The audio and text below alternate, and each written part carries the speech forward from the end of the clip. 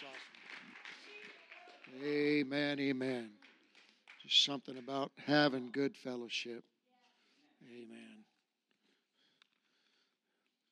God is so good. While you're standing, if you turn with me to the book of Jude, right before Revelations, the book of Jude, short little book.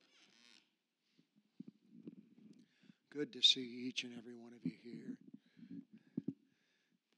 Amen. In the book of Jude, verse number 3, it says it like this. Beloved, when I gave all diligence to write unto you of the common salvation, it was needful for me to write unto you and exhort you that you should earnestly contend for the faith which was once delivered unto the saints. Turn the clock on. Thank you, Lord. I would like to speak, teach, preach just for a short time on this thought. Contend or pretend?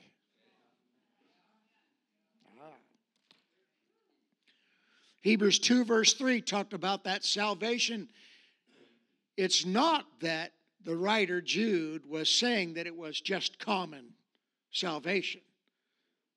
But he wrote, the writer of Hebrews said, chapter 2 verse 3, he said, it's a great salvation. Great salvation. You can be seated. God bless you. Thank you, Lord, for your presence in this service. We appreciate all you've done and all you're doing. And someone say in Jesus' name.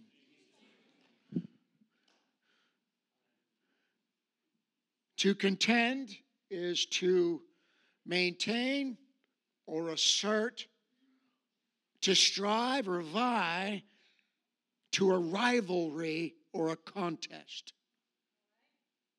Jude 9 talks about how Michael, the archangel, contended with the devil over the body of Moses. There was a contention. There was a battle going on. And I know that a lot of times people roll their eyes. Sometimes I see it, sometimes I don't. That you're talking about fighting again, Brother Playle. Well, you have to throw about a lot of your Bible out because there was a lot of fighting that went on. I don't mean in the house, husband fighting against a wife, though you might be able to find that. I'm talking about first fighting, Sister Tina. There was warfare. There was battles. There was this tribe wanting to take over that tribe. And these folks here saying, I want that land, and so let's fight about it. And whoever is the biggest and the baddest wins. And that's ultimately what everything comes down to. Whoever's the biggest and the baddest wins. Well, I want you to know you're on the Lord's side, and when you're on the Lord's side, you're going to win. If you try to do it on your own, you're not going to get very far. We just won't make it very far at all. So I picture fighting, strenuous, painful behavior. Paul talked about it. Some of these verses I've used recently. 1 Timothy 6:12, you should fight the good fight of faith. 2 Timothy 4:7 says, I have fought a good fight. Man, you got to understand that a guy like Paul, who was Saul, went through some things. Read some of the accomplishments. Read some of the things that he endeavored to go through or he experienced, Brother Carl. I'm telling you what, you start looking at that list and you go, I can't get beyond the first one. Anybody here been scourged? He was scourged more than once. He was beaten. He was shipwrecked. He was left for dead. He was stoned. He was talked about badly. Oh my. I'm not the only one. He was made fun of. He was the list goes on. And he's writing to the early church. It must have rubbed off on Jude, the half-brother of the Lord. Somewhere around 75 AD, he gets a pen in hand and he writes this short little letter. And he starts out in verse 3. When you get to that, he said to earnestly contend for the faith.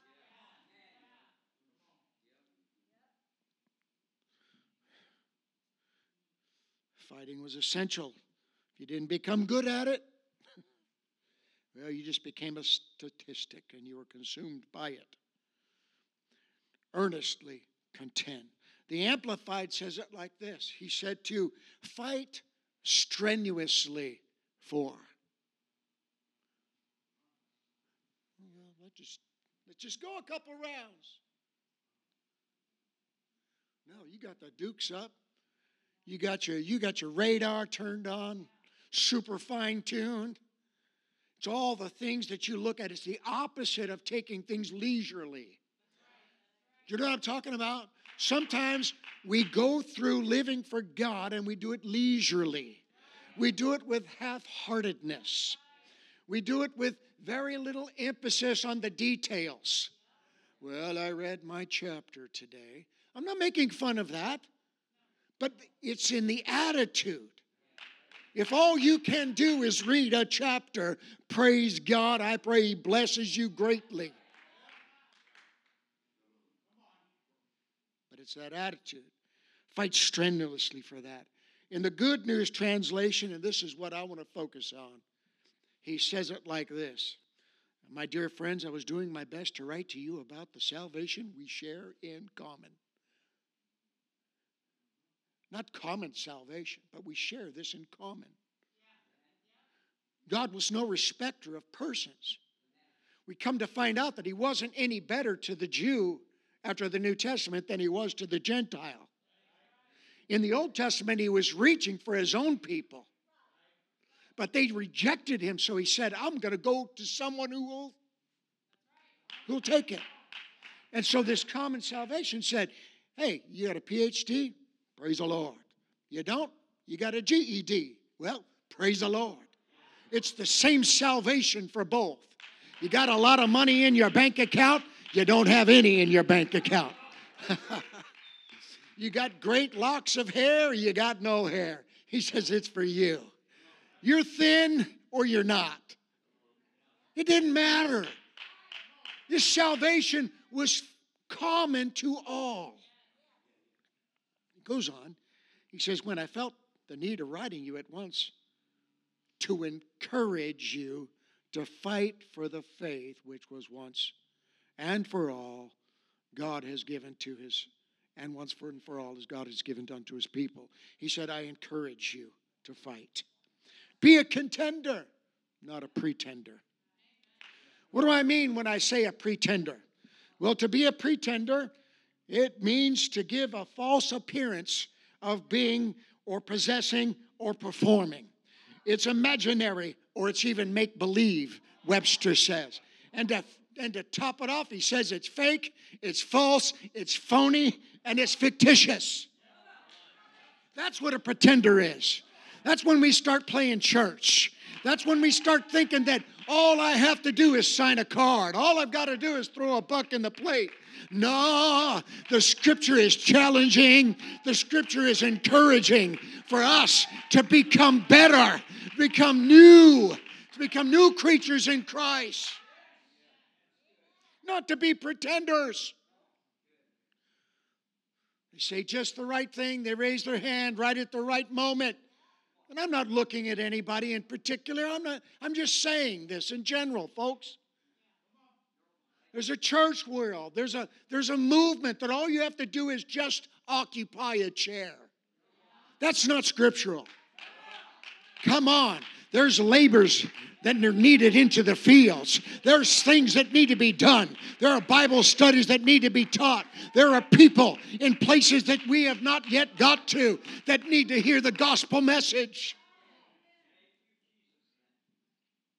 I'm glad you occupy a chair, but I hope you do other things throughout the week. Isaiah said it like this, 29:13. He said, and this is quoted later, we'll read that, but he said, this people draw near me with their mouth. He's prophesying about what the Lord is going to say during His ministry.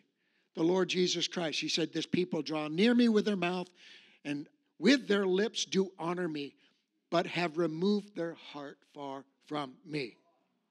15:8 of Matthew, I believe that's what I gave you, says it like this: this people draweth nigh unto me with their mouth, and honoreth me with their lips, but their hearts is far from me. What is he saying? He said, you're really good at giving me lip service. That's a pretender. A pretender is somebody who just says with good intentions, I'll do this, I'll be that, I'll go here, I'll go there. And the scripture says, come on, wait a second. It's not like that. You say it, you should do it. Well, then I'll never say anything. You're not getting the point. You're missing it. James said, be doers of the word and not hearers only. We're compared this, we're to be Christians, which was Christ-like. And this was first used in Acts chapter 11, verse 26. And Luke wrote it like this. I gave that to you? Yeah. Found and brought them on to Antioch. It came to pass that the whole year they assembled down at the bottom, taught much people. The disciples were called Christians first in Antioch.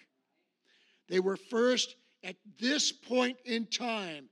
It was penned that these disciples, this beginning of the movement of the new birth experience, they mirrored and mimicked Jesus. Christ-like. It was a compliment. They were crucified for that compliment.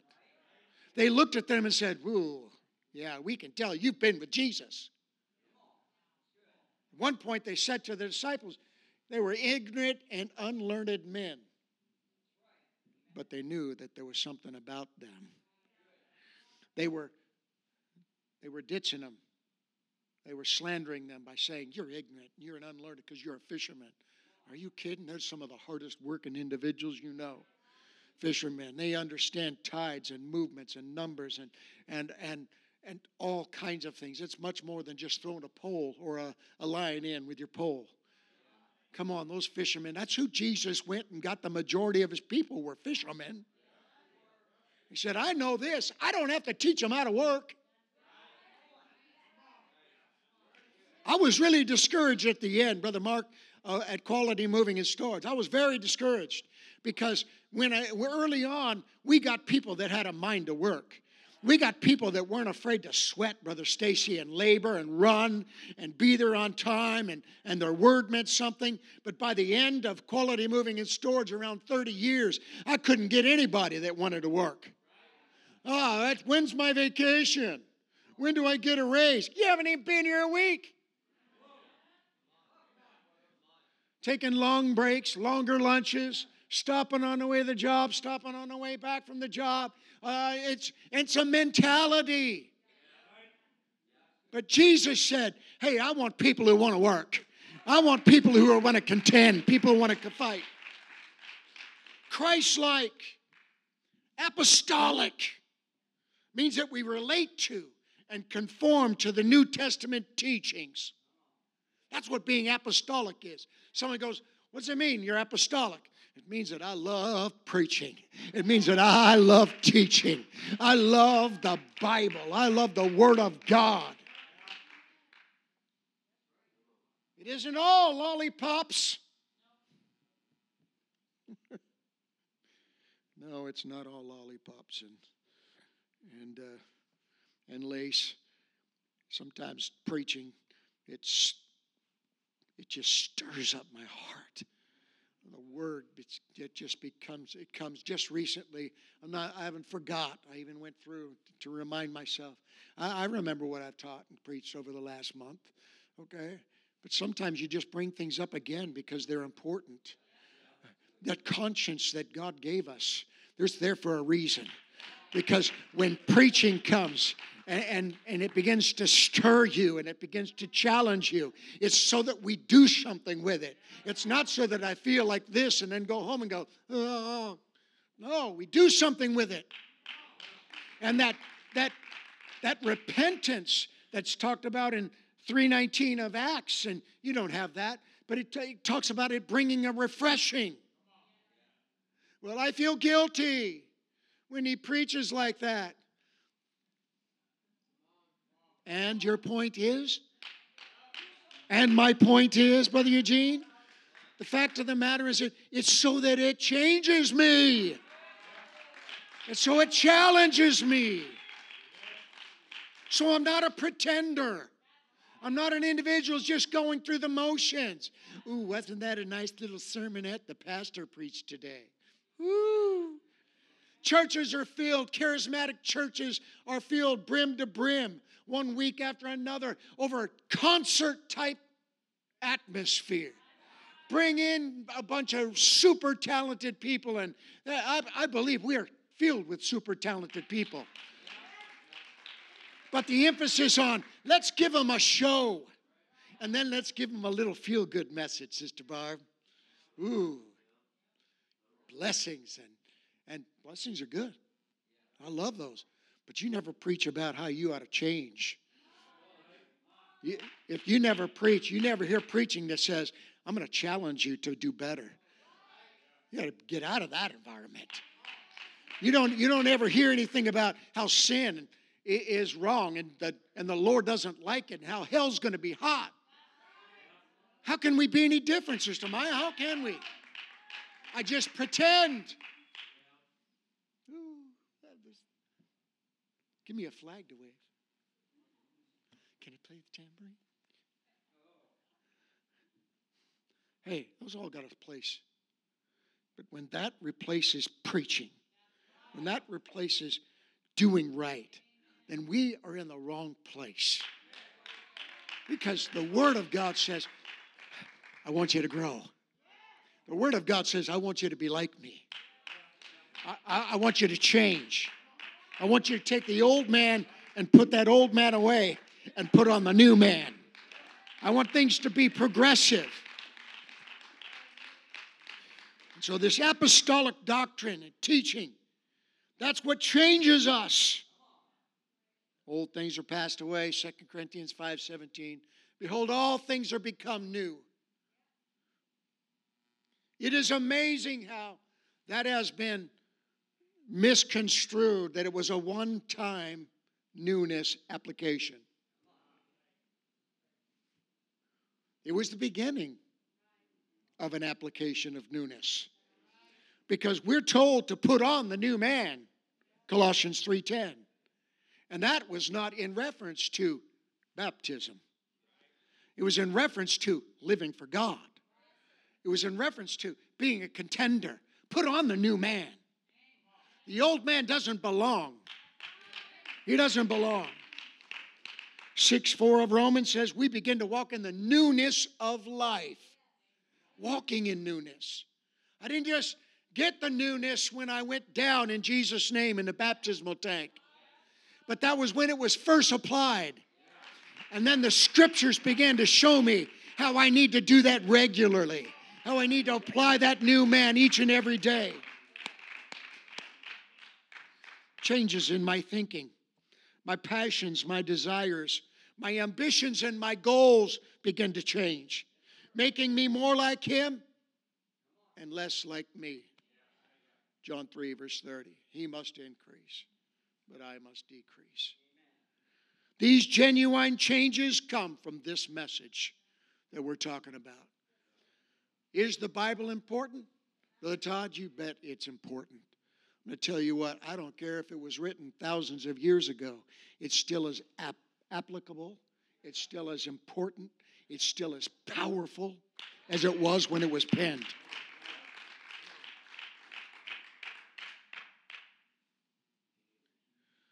Genuine changes come from this message. Repent and be baptized, every one of you, in the name of the Lord Jesus Christ, and you shall receive the gift of the Holy Ghost.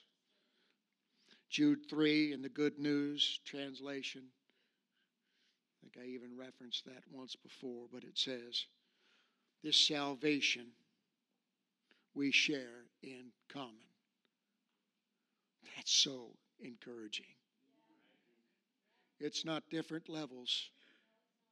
It's referred to as common because it's the same for each of us. We want to make heaven our home, we've got to do the same thing. Not different for you, brother. Not different for me. It's the same. So when I look at you, I can go, you know what? We can do this together. That fellowship you're talking about, Brother Stacy, is important.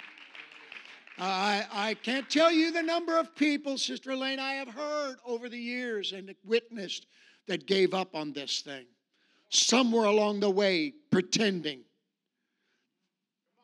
And then realizing that it wasn't important enough to even pretend anymore.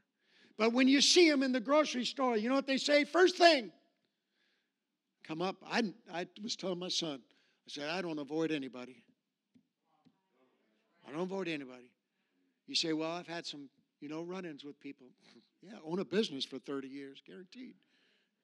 Not everybody is easy to deal with. Saints are the same.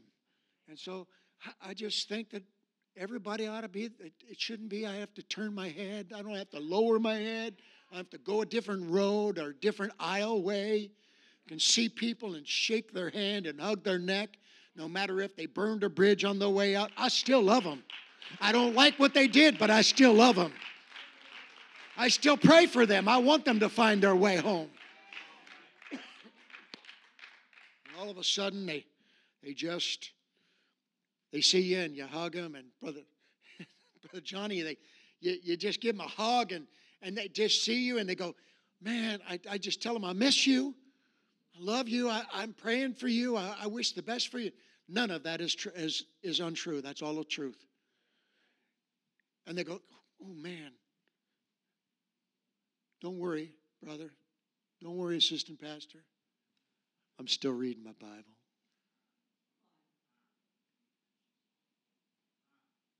I'm still praying.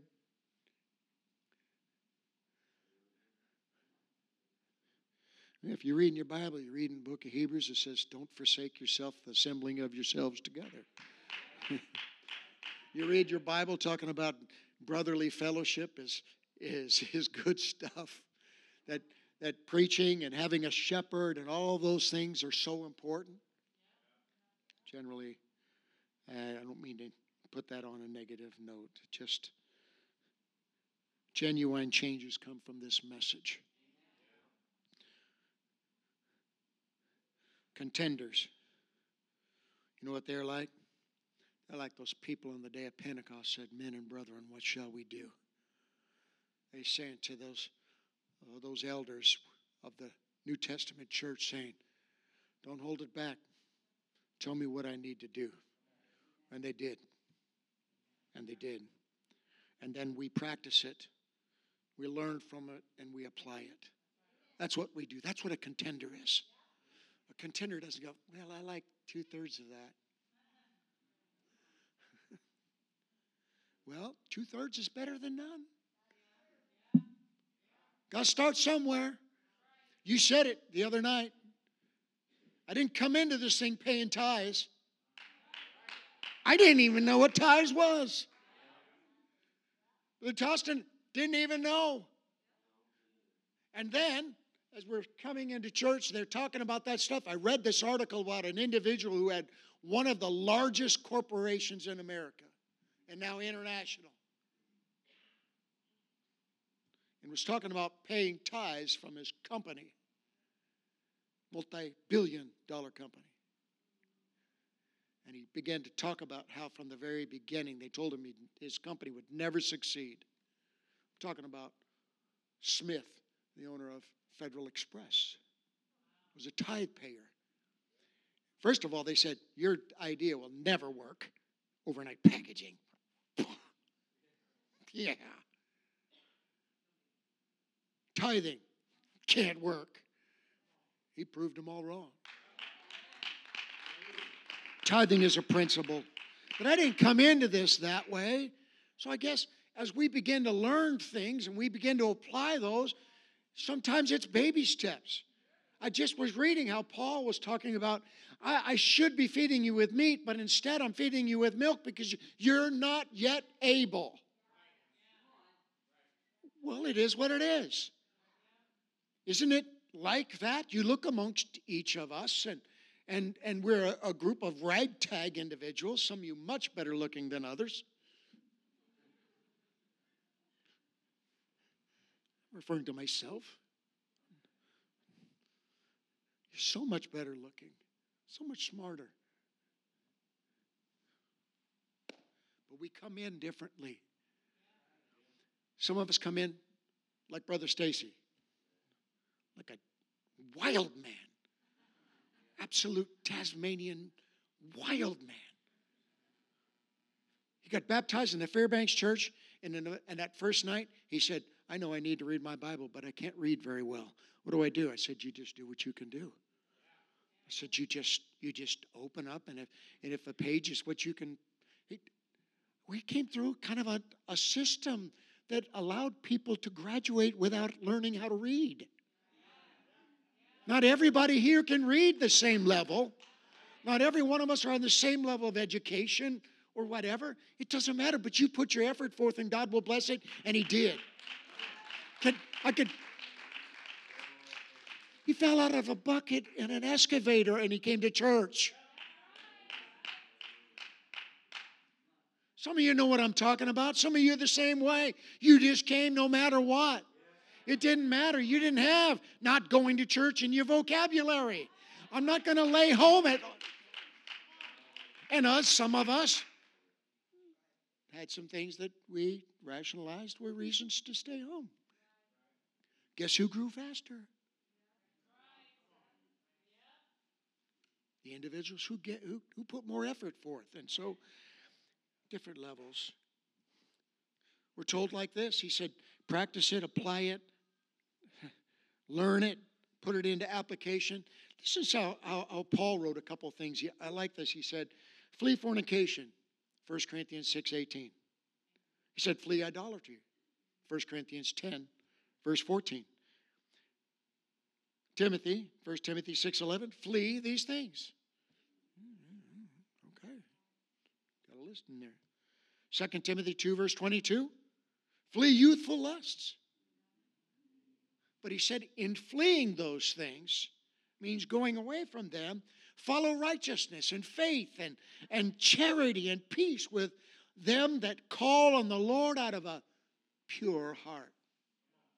When we begin to do things, those respond to the challenges of the faith.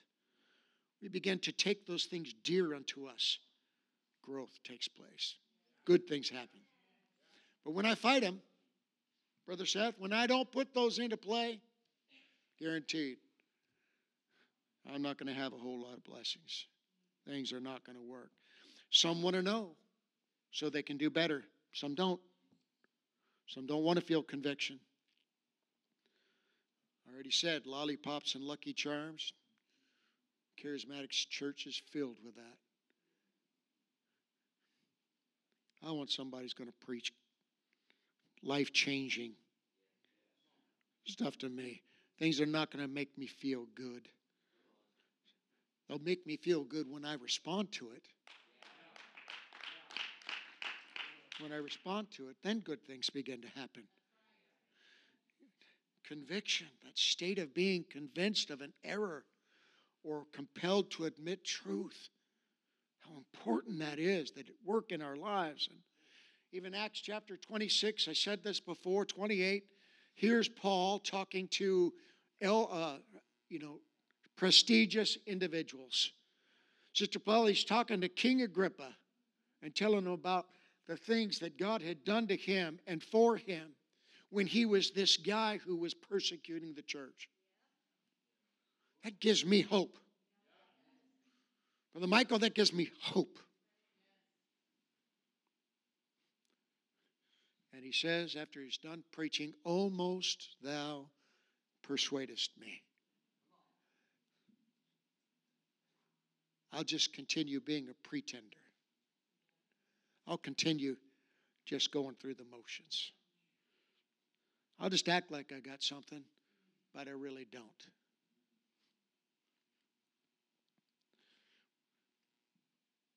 It tells us in Ephesians chapter 6, I'm almost done here, verses 11 through 18. You don't have that. It talks about putting on the whole armor of God. Do you know that if you put on the whole armor of God and don't stand, you might not make it? Might not be enough. It does not guarantee success. But he said, put on the whole armor of God and stand. Stand for what's right. Do what's right. Use your armor the right way. Don't just put it on so you can be this, look at me, I've got armor on. There's a very horrible story in the Old Testament about the children of Ephraim. And the children of Ephraim had become pretenders, much like the Israelites had many times before during their life, during the journeys.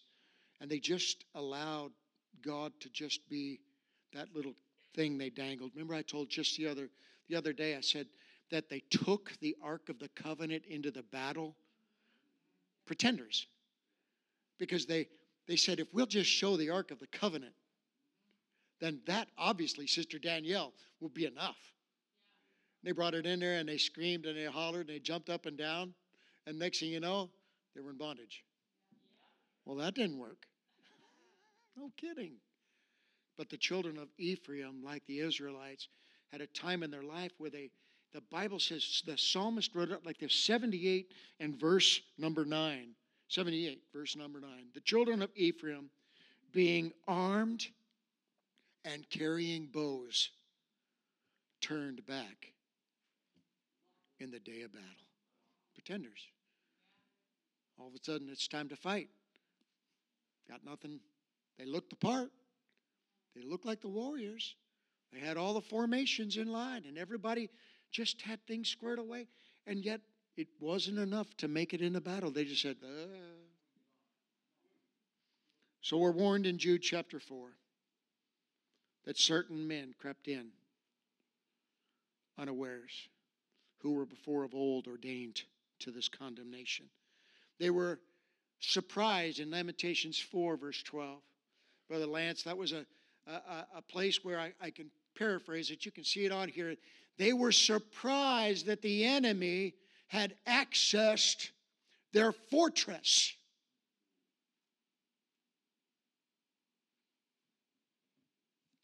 Because they left their front doors open.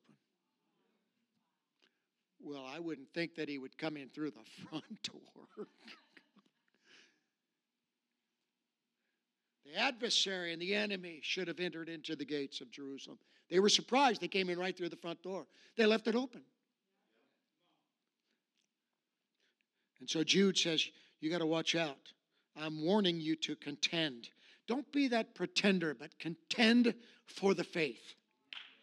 Because there's men that are going to creep in. There are movements that are trying to tear down that which is important. Look around you. Everywhere you go, people go, well, you don't really have to be baptized in Jesus' name. Surely,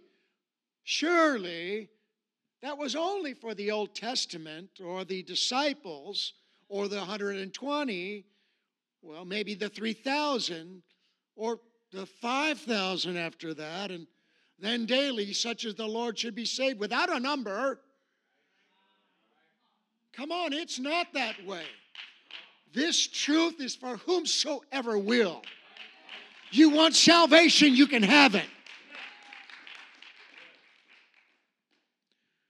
So Jude says, look out, because there's men. They're going to try to turn the grace of our God into lasciviousness, something that is sexual. Remember I talked about that? Denying the only Lord God and our Lord Jesus. And that word "and" is the word "kai," which means even.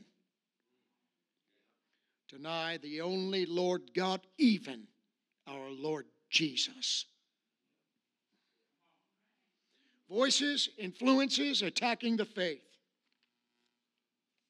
The truths, the doctrines, the teaching in your Bible. You got to watch out for that.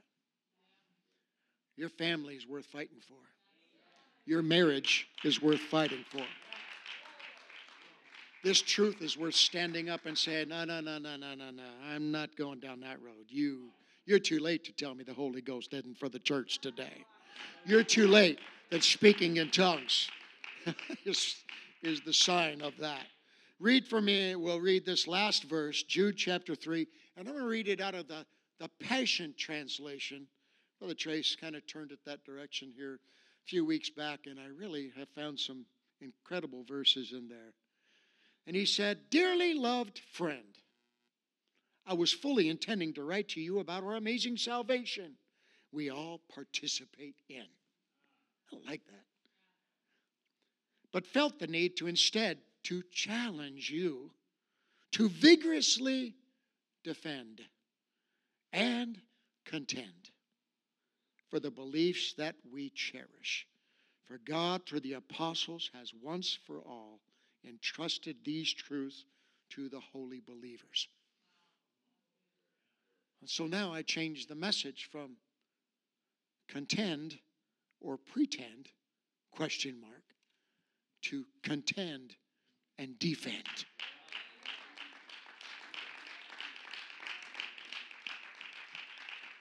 Is there somebody who wants to stand up for truth?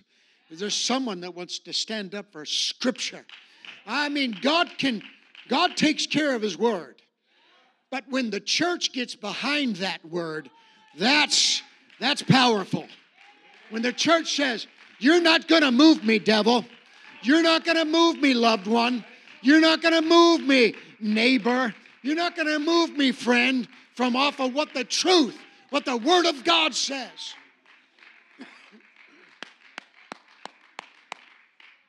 Those influences, those attacks on the faith, not going to do anything except rile me up. Anybody feel like getting riled up? Anybody feel like, you said, Brother Robbie, you're not here. You're not, are you? Upstairs. All right. Brother Robbie, you said you ought to hate the devil. You ought to hate the devil, church. You ought to be willing to stand up and contend for the faith. Defend it. Defend your pastor. Defend your church. I felt a lot of negativity there. You ought to defend your pastor, church. He defends you. He defends you. I promise you, he defends you. Someone says, "Hey, Pastor, let me tell you about Sister Brenda." He goes, wait a second. I know him. I've been with him for more than 30 years. I know him. He said, no. You don't get to talk about somebody that's not here. You don't get to say things like that. That's my saint. That's my sheep. I love her. I'm praying for her. I didn't say she's perfect or you're perfect. But he's defending us. Defend your pastor. Defend your brother. Defend your sister. Contend for the faith. Do it vigorously. Do it enthusiastically. Stand if you would, please.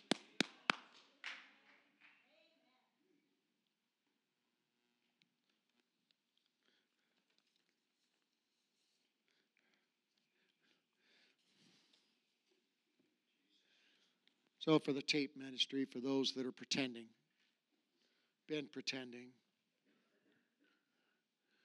maybe that just haven't been serious, I want to encourage you. Contend for the faith. I want to encourage you. Get behind preaching. When the invite comes, says come to the altar and pray, get in the altar and pray. Get at your chair and pray. Call upon the Lord. When the pastor says, "Hey, let's get together on Tuesday night and let's have informal prayer." Even if it's 15 minutes, 20 minutes, whatever you can make, let's pray at 6:30 and let's do that together. That's a church.